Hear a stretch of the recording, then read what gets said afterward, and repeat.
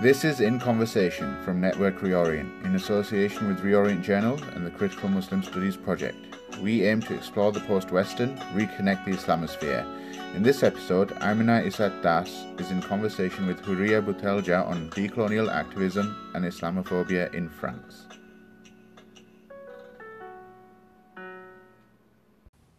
Hello, Assalamu alaikum. I am delighted to be joined by Houria Boutelja, who is a decolonial activist, and he'll be speaking to us on the Network Reorient podcast.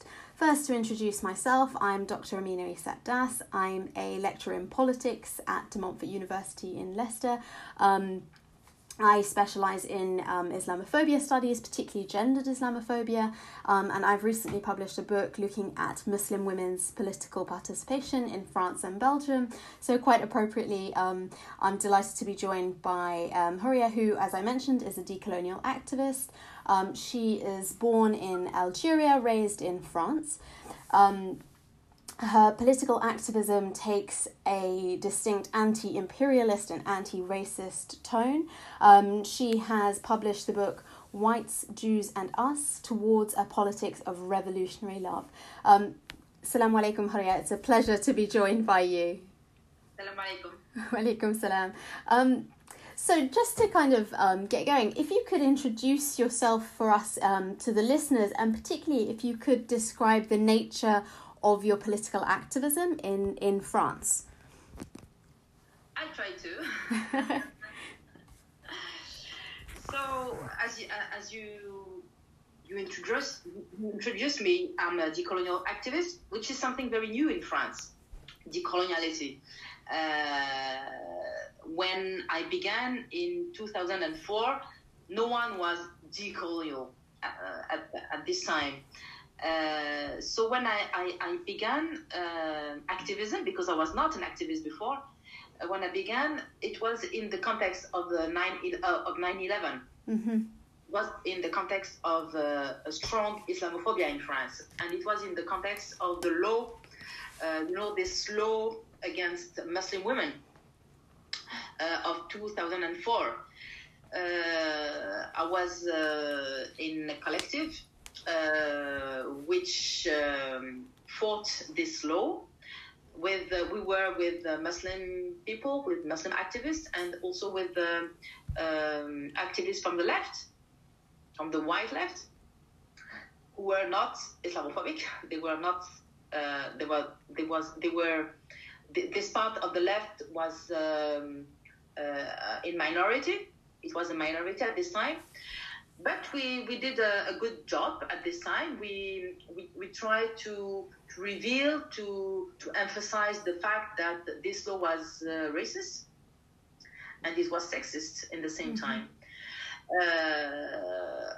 I think that even if we were a minority in this context, our arguments were very strong and very powerful. And this is why we managed at this time to build other spaces, other political spaces in the basis of the work that had been done. Mm-hmm.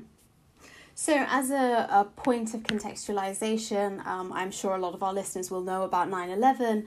And it has been a catalyst for many in terms of activism. I think it was perhaps a global awakening, but definitely we can chart Islamophobia before all of that. But what's specific about the French context in terms of the 2004, the Loi Stasi, which prohibited ostentatious, and I'd say that in quote marks, ostentatious symbols of faith. Could you perhaps describe a little that 2004 setting, what had led to all of that, what was the sentiment on the ground, really, in relation to the banning of ostentatious faith symbols in schools in France? You want to know more about the context? Yes, yeah, definitely. The context before 9/11 or? Around the 2004 law. Yeah. You have to understand that in the 80s, the 90s, and the early, how do you say, thousands? Early 2000s, yes. 2000s. At this time, it was a shame to be racist, because at this time there was the hegemony of what we call moral anti-racism, and moral anti-racism is the white anti-racism, the anti-racism of the white left. It means an anti-racism that is a cheap anti-racism. I don't know if you understand what I mean. It means that those who were racist at this time was the far right, Jean-Marie Le Pen, and what we call Monsieur et Madame Dupont. It means people who are racist, only people who are racist. Some people are racist in France, but the other part of the political field was not racist. And what we revealed at this time as activists is that racism is structural. It's from the states, and this is what was the new way of looking to racism. Okay, and as there was at this time the hegemony of moral anti-racism, it was important for the Islamophobes to invent a respectable racism, and this is what they did with the Islamophobia. The discourse, the official discourse, was: we are not racist. We are not against Muslims. We are against the religion. And it is a part of our history to be against religions. So we are against Islam, like we are against Christianity. Okay? So it was a way to be racist from a respectable point of view. This is what we call respectable racism. Being Islamophobic is not a shame. Being anti-black, being anti-Arab was a shame. But being anti-Muslim, anti-Islam was not a shame. I think that definitely reveals some of the complexities, but also the specificities of France. In that, so this idea of being anti-religion comes from the 1905 law around laïcité, or secularism. And I think it's almost unfair to translate laïcité to secularism because it contains so many more nuances and so much more history. There's work by people like Boussinesq, for example, that's a good insight into those complexities.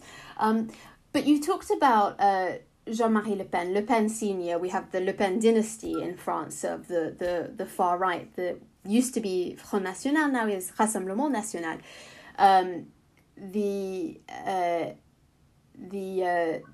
It's not limited, I would say, that this respectable racism in France isn't limited to the far right end of the political spectrum. Would you say that in France, the idea of respectable racism has also infiltrated the left and the liberal end of the political spectrum? I think respectable racism is mostly in the left, not in the right, because in the far right, they assume to be racist. It's not a problem for them to be anti-Muslim or anti-Arab or anti-Black. But in the left, it's not something usual. It's not something new. So they had to invent something to be racist respectably. So I think that it concerns mostly the left and the center. In France, definitely, I think you see this liberal left-wing Islamophobia that tries to pass itself off as acceptable. Would you say there are also undercurrents of the sort of colonial mentalities that come out here, sort of saviour complexes, that also then have that intersectional gendered element as well as racial and the racialization of Muslims that it encompasses? Is there a coloniality aspect to it all? Sure. This is why we called ourselves indigenous of the Republic. There is a continuum, a colonial continuum in France. Yes, there is the past, and there is the present and the colonial present. It's not only a question of past. This is an error to think that. Of course, there is the colonial imaginary. Yes, there is the colonial imaginary.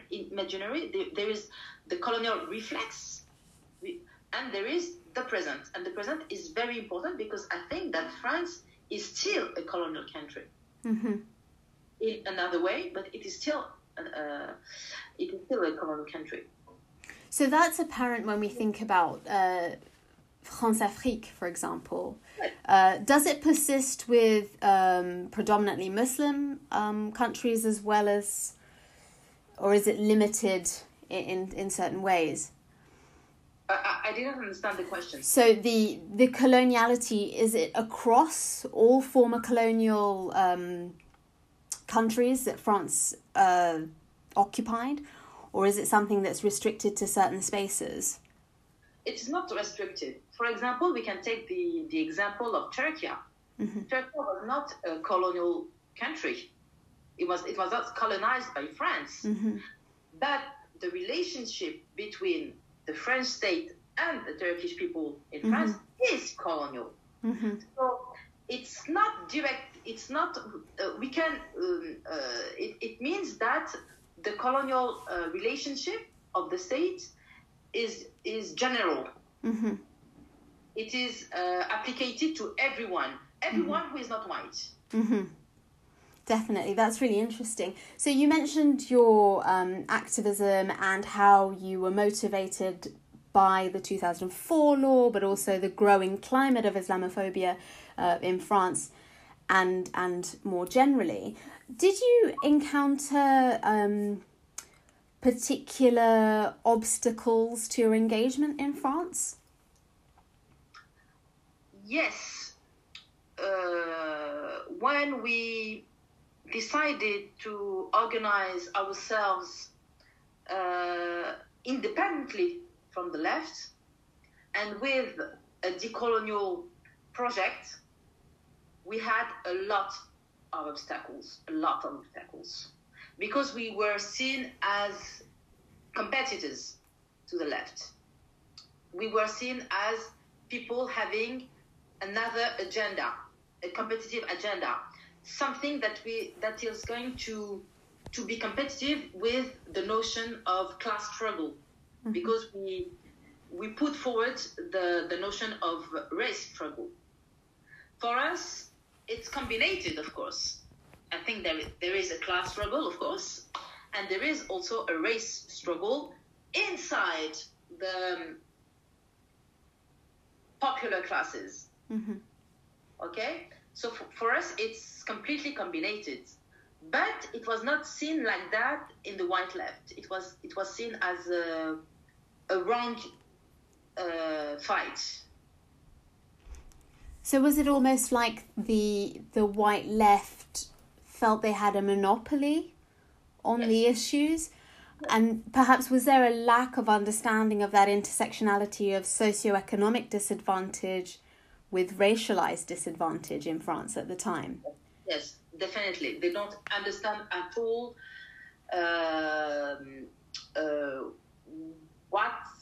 how the discriminations are conducted. They don't have any idea about that. 15 years ago. Now, at the beginning, when we began in 2005, just after the law, when we launched the call of the indigenous of the Republic, in France, no one was talking about the notion of whiteness, for example. Whiteness didn't exist at all at this time. Now, everyone can talk about this notion. And it was due to our fight, our struggle. It was due to our theoretical work and our political work, yes. So now there is a better understanding of what race is, a better understanding. I'm not saying that they understand what race means. I'm just saying that there is a better understanding. And that's interesting in the French context, which some of our listeners may not be familiar with. We have this notion of, I guess it's best described as colour blindness, whereby, and I use quotation marks here again because that is layered with multiple problems, but there is a distinct position against recording ethnic difference in France, against recording religious difference. It is this idea that it doesn't exist, and I think that then produces all of these issues that I guess the indigenous of the Republic Party has had to fight against. Would you say that the climate has changed? I feel that in the UK we've been strongly influenced by movements such as Black Lives Matter in recent months. Has there been a similar echo in France of this movement? You are talking about Black Lives Matter? Yes. Yeah, there is an echo about, but yes, there is an echo. There is influences, of course. But at the same time, in France, the mass media, even the left, they say that this is the question of race in France is an importation from the US. Mm-hmm. So we are just copying, we are just imitating the Americans. Because in France, there is no question of race. This is crazy to think that. But this is what the ideology of universalism lead to. Mm-hmm. Definitely. And I guess that kind of brings us on to recent developments in France around these sorts of issues. We think about Macron's comments recently about Islamism and the murder of Samuel Paty and the call for the dissolution of numerous civil society organisations in France, hysteria again around halal products. How has that played out? And could you perhaps give a bit of a background of recent weeks and the current developments in France? I think that the background is a craziness. Mm-hmm. I think that this hysteria is can be understood by the fact that France is in crisis and France is in decline. And I think that a civilization or culture or a country that is used to dominate, it's very difficult for France that is a dominating country to face its own decline. And I think this is the most important point to understand. There is nowadays there is a big competition between the former colonial countries, the US, France, Great Britain, and there is now China, there is Iran. So first of all, they are not alone to dominate the world. They are competitors and very big competitors, first of all. And the second thing is that in the same time, this decline means that white people who are used to dominate, they are not going to dominate anymore. They're going to lose all their privileges because this is the world we are living here. We are living in a crisis of capitalism, a big crisis of capitalism. So I think that in this new political field, France doesn't have the possibility to understand what happens to this country. You understand what I mean? Mm-hmm. So the idea that France can't deal with its own decline. Yes. And I think we see a lot of elements of this French protectionism, linguistically, the kind of hostility towards Anglo-Saxon terminology even, but also in what you mentioned about race, the idea that race is a US import, without having that sense of introspection to see that it is in fact a very real issue within France, and that there are numerous tensions simmering under the surface that look set to come to the fore. So one of the things that sort of struck me was the call for the dissolution of often Muslim-led and Muslim-centered civil society organizations. So we have things like the Counter-Islamophobia Collective in France or Baraka City. And for me, that struck me as being in contradiction with the 1901 law guaranteeing the freedom of association in France. What were your thoughts around all of this? The thought that the idea that a minister could call for the dissolution of groups like this? The question is, what is my opinion on that? Yes. I think it's quite easy to understand. I think that the French government, the power, has to find who is guilty for the crisis. Who is guilty? There is terrorism. There are two options. Muslims are guilty, or the French state is guilty. The French state is guilty because he's making war in the Middle East or in Africa. So this is the first option. This is a way of understanding what happens. This is a way of understanding terrorism. This is my way of understanding terrorism, but it is not shared here in France because no one wants to face this huge question of who is guilty for terrorism. So when there is an act of terrorism in France, it's important for the state to become innocent. So when he says we are going to do the dissolution of CCIF or Baraka City, is a way to say they are guilty, I'm innocent. This is it, nothing else. So the anger, la colère. The anger, sorry. The anger of the people, of the French opinion, is towards Muslims and not towards the state. And as you know, there was here, 2 years ago, a big movement, les Gilets jaunes. Mm-hmm. The yellow vests, yes. It was a huge movement, and it was violent. It was violent against the states. And the power was frightened by this kind of revolution.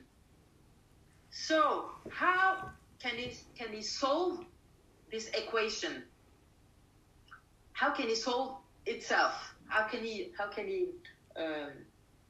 save itself? Mm-hmm. It's important that this anger of the white people, because the yellow vests were whites, white poor people.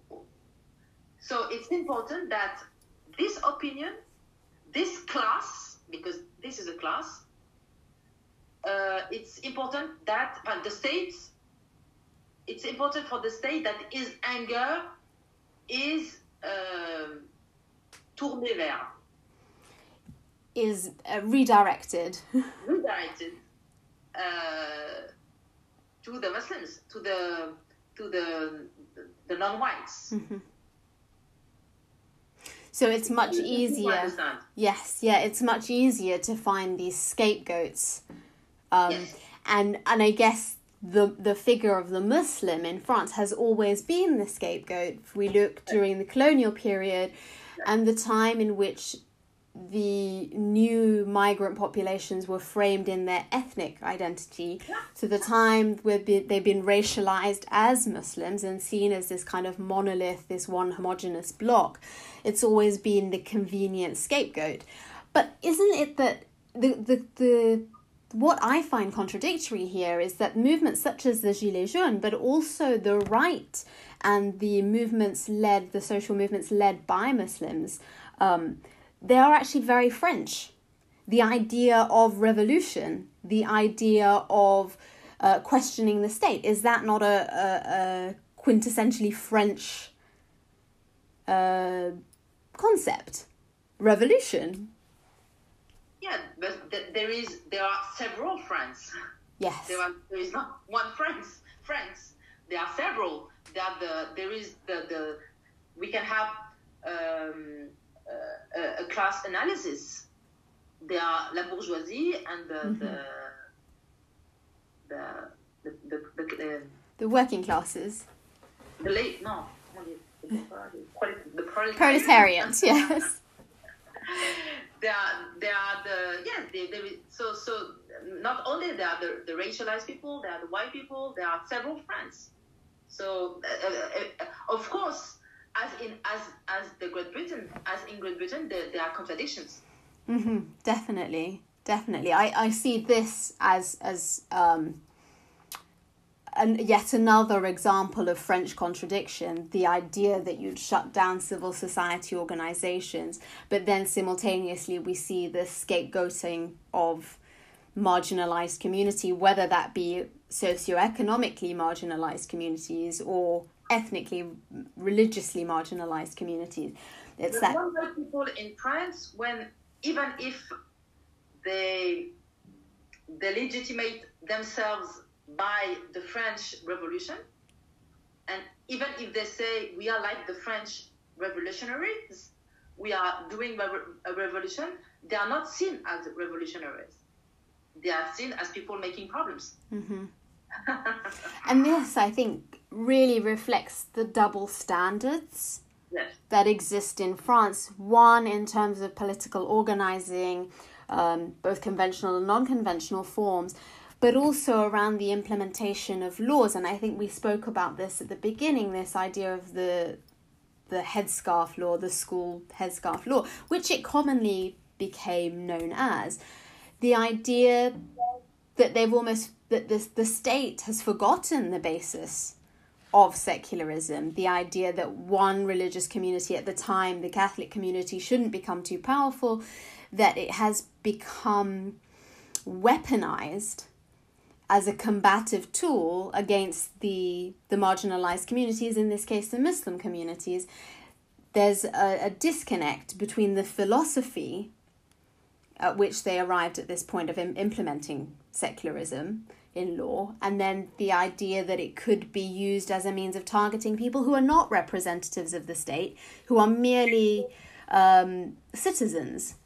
And this double standard of application of law, this double standard of application of liberté that, is in the French motto, the French Republican philosophy. I think that there's always that double standard we see coming out when we consider Muslims.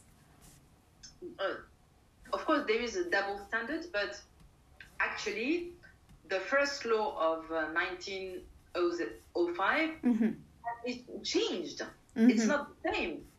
I don't think that we can talk about laïcité in 1905 as the same way as la laïcité in 2005. Mm-hmm. We can talk about, I don't know the word in English, trahison. Betrayal. Yes. Mm-hmm. Because the law of 2004 introduced the idea that people should be neutral. Mm-hmm. And in the tradition, the state had to be neutral. And now, Muslims, has to be neutral. I think that it is a fascist understanding of the law. Mm-hmm. When you introduce this new idea, it means that you can't have ideas. Mm-hmm. You can't have a conscience. You can't have an opinion. You can't have a faith, because you have to be neutral. What does it mean? A human being being neutral. What does it mean? Nothing. This is only fascists. Mm-hmm. It's nonsensical, isn't it? This is a real betrayal of the law of 1905. This is another law, something completely new. Mm-hmm. So now we have a new law. This is something that imposed to human beings to be neutral.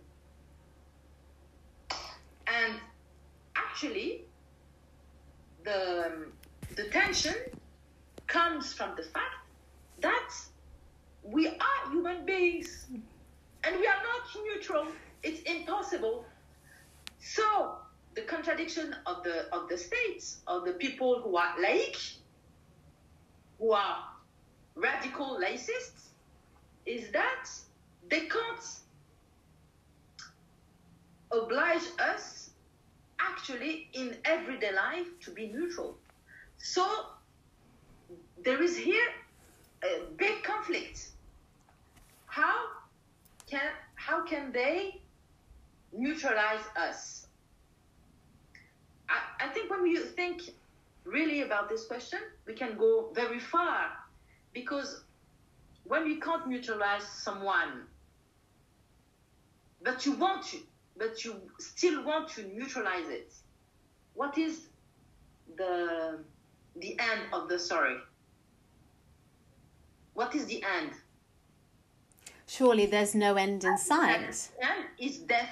Yeah. There's no solution. But then I think it comes down to exactly. There are no options. There are no solutions. No way. No way. We can't go anywhere with that. 100%. I think that's incredibly true, that there is a betrayal of the initial ideas. There is entirely new legal systems that happen to have been given the same names as those were employed initially in 1905. There's a distinct step away, a significant step away from all of that. But I think you touch on a really important point, that humans, by their very nature, we can never appear neutral. There are things about our identity, whether we like it or not, that are apparent. And I think there's a lack of willingness to accept that. I've often heard people say that in France, to get by, to succeed, to be successful, you must be more royal than the king. It is the only way, and it really reflects the sort of normative assimilationist tendencies in France, that one must erase all elements of their difference and the hybridity of their own identities to ever have a chance of being accepted. But then I think simultaneously, for me, I have these discussions mentally with myself about secularism, about the law, the legislative framework in France, about political debates and discourse. But then I come back to thinking, well, does it even matter? Would Muslims still be the scapegoats in France, regardless of the framework that's employed? I didn't understand. So, I'm sorry. Would Muslims still always be targeted, regardless of what legal devices are employed? I'm sorry, I don't understand. So will Muslims always be the scapegoats, regardless of anything in France? As long as there is not a reverse, a transformation of the relationship of power. Mm-hmm. If we are not able to organize as Muslims, as non-whites, and if we are not able to convince the progressive left to join our struggle and to formalize, to build what we call a decolonial majority, if we are not able to do that, we are still going to be the victims. And it's the same in the US. It's the same in Germany. It's the same in Portugal. It's the same in Great Britain. It's true everywhere. It's a question of a relationship of power. Mm-hmm. Are we able to do politics? Is there that sort of unity among, or is there signs of that ever emerging? this sort of unity among the left, among the non-white communities in France? There is an evolution. As I told you, 15 years ago, no one could even talk about whiteness, for example. Now we talk about decoloniality, we talk about whiteness, we talk about organizing ourselves independently. We talk about political anti-racism. We talk about structural racism. Now, this is something that is generalized in the left, let's say. So there is a positive evolution. But in the same time, the far right is speedier than us. Speedier? Yes. Speedier. Speedier. Is speedier than us. Because the forces that are organized today are in favor of the right, not of the left. And I think this is an evolution, a general evolution in the whole Europe. I would agree that this wave of populism and also the normalization of populism is a broader European phenomenon, but I think we could go even further than that. It's a Western phenomenon. If we look at the US, even in places like Australia, for example. But then even you could go one step further and we look at places in the global south like India and China that are part of this phenomenon. And also I think there's a tendency now, and you see it a lot on online platforms, but also opinion pieces, etc., of people from the global south, such as supporters of the BJP in India, coming forward to celebrate the actions and the comments of Macron recently. So I think that you're completely right. It's part of a broader problem and the globalization of Islamophobia, I think. I guess on that note, and as someone who works on counter narratives to racism, as someone who's interested in sort of pushing forward the anti-racist project, do you think, what's the future for France? What are the potentials for countering this Islamophobia in France? What are there any best practices going on that we might learn from France? I think we are maybe, 8 or 10% of the population. It's a lot. So I think that no one has interest in the civil war. So I don't know if you noticed that in France, during 2 weeks ago, the assassination of Samuel Paty was a big emotion, and it was a big emotion, and it was very instrumentalized by the state and the media. But les attentats, how do you say les attentats? The attacks. The attacks of Nice didn't have the same impact. I think that the state and the media decided to make the tension go or to reduce or to lower, because they went too far. Mm-hmm. They went. The situation was, the tension was so high that it became dangerous for everyone. So I think that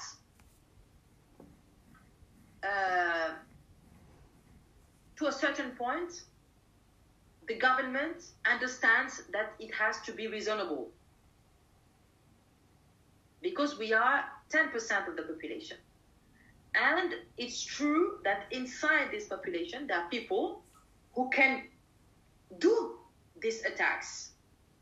And the climate can push them to do the attacks. So they understand that they have not to, how do you say, jouer avec le feu? To play with fire. Play with fire. And but in the same time, we have a lot of resistance. We have organizations. We have people who are fighting, not only among the racialized people, but also among the intellectuals, among the left, among people who know that Macron is a crazy man. So potentially that's what we can learn from the French situation. But I think it's interesting you touched on the way in which, I mean, the abhorrent murder of Samuel Paty was sensationalized. It was instrumentalized in part. I also noticed, I guess that then reflects the way in which the French media, like other medias, is a sort of mouthpiece for the promotion or the silencing of certain messages. And I think we saw that silencing in France. At the same time, soon after the murder of Samuel Paty, we saw Muslim women being attacked in Paris, 2 of whom were stabbed. But there was very limited coverage on all of this. Or at the same time as Nice, there was the Génération Identitaire that orchestrated an attack in Avignon. And we see this silencing or promoting by the media and also political figures in their political rhetoric and discourse. We see these tools coming out. But I think, yes, in terms of what we can learn from France, that there is a sizable Muslim population, there is a sizable anti-Islamophobic population, hopefully, as well. And one would hope that this presents a resistance to the increasing demonization and marginalization of Muslims. Yes, but we have to understand something else, is that the Muslim population is the labor population. And it's a need to the French patronat. The bosses, employers, big companies. Yes, they rely on us. Yes. To everyday life. So they need us. So this is something that we have to take into account. We are the labor part, a big labor class. Mm-hmm. So they need us for everyday life, mm-hmm. and we saw that during the COVID mm-hmm. crisis. Mm. And I think that's interesting. You can perhaps draw parallels.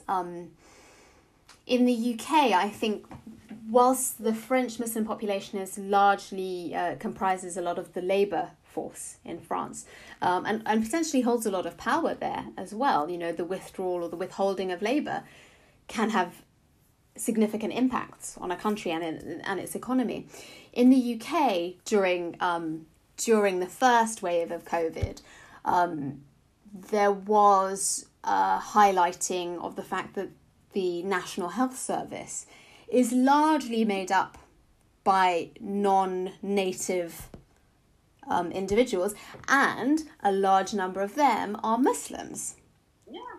But then, sadly, soon after that, we saw reports coming out that Muslims in the NHS, the National Health Service in the UK, still continue to face the constant barrage of Islamophobia, both from their colleagues, but also the individuals who they were treating.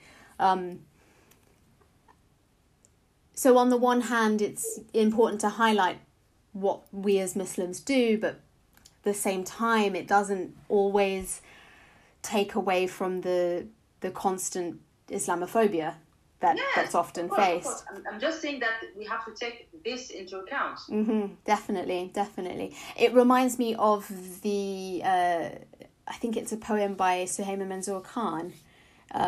This is not a humanizing poem, in which she talks about the idea that we need to normalize Muslimness and humanize Muslimness. Well, this isn't exactly what we need to do. It's the individual who's making those demands that needs to check their own humanity. So I think there's some interesting parallels and comparisons that we could make there. Thank you so much for your time today. It's been such a pleasure talking with you. I've learned a great deal, and hopefully the listeners have enjoyed this too. Thank you very much. Thank you very much. Bye-bye. Thank you for the invitation. Bye. Thank you.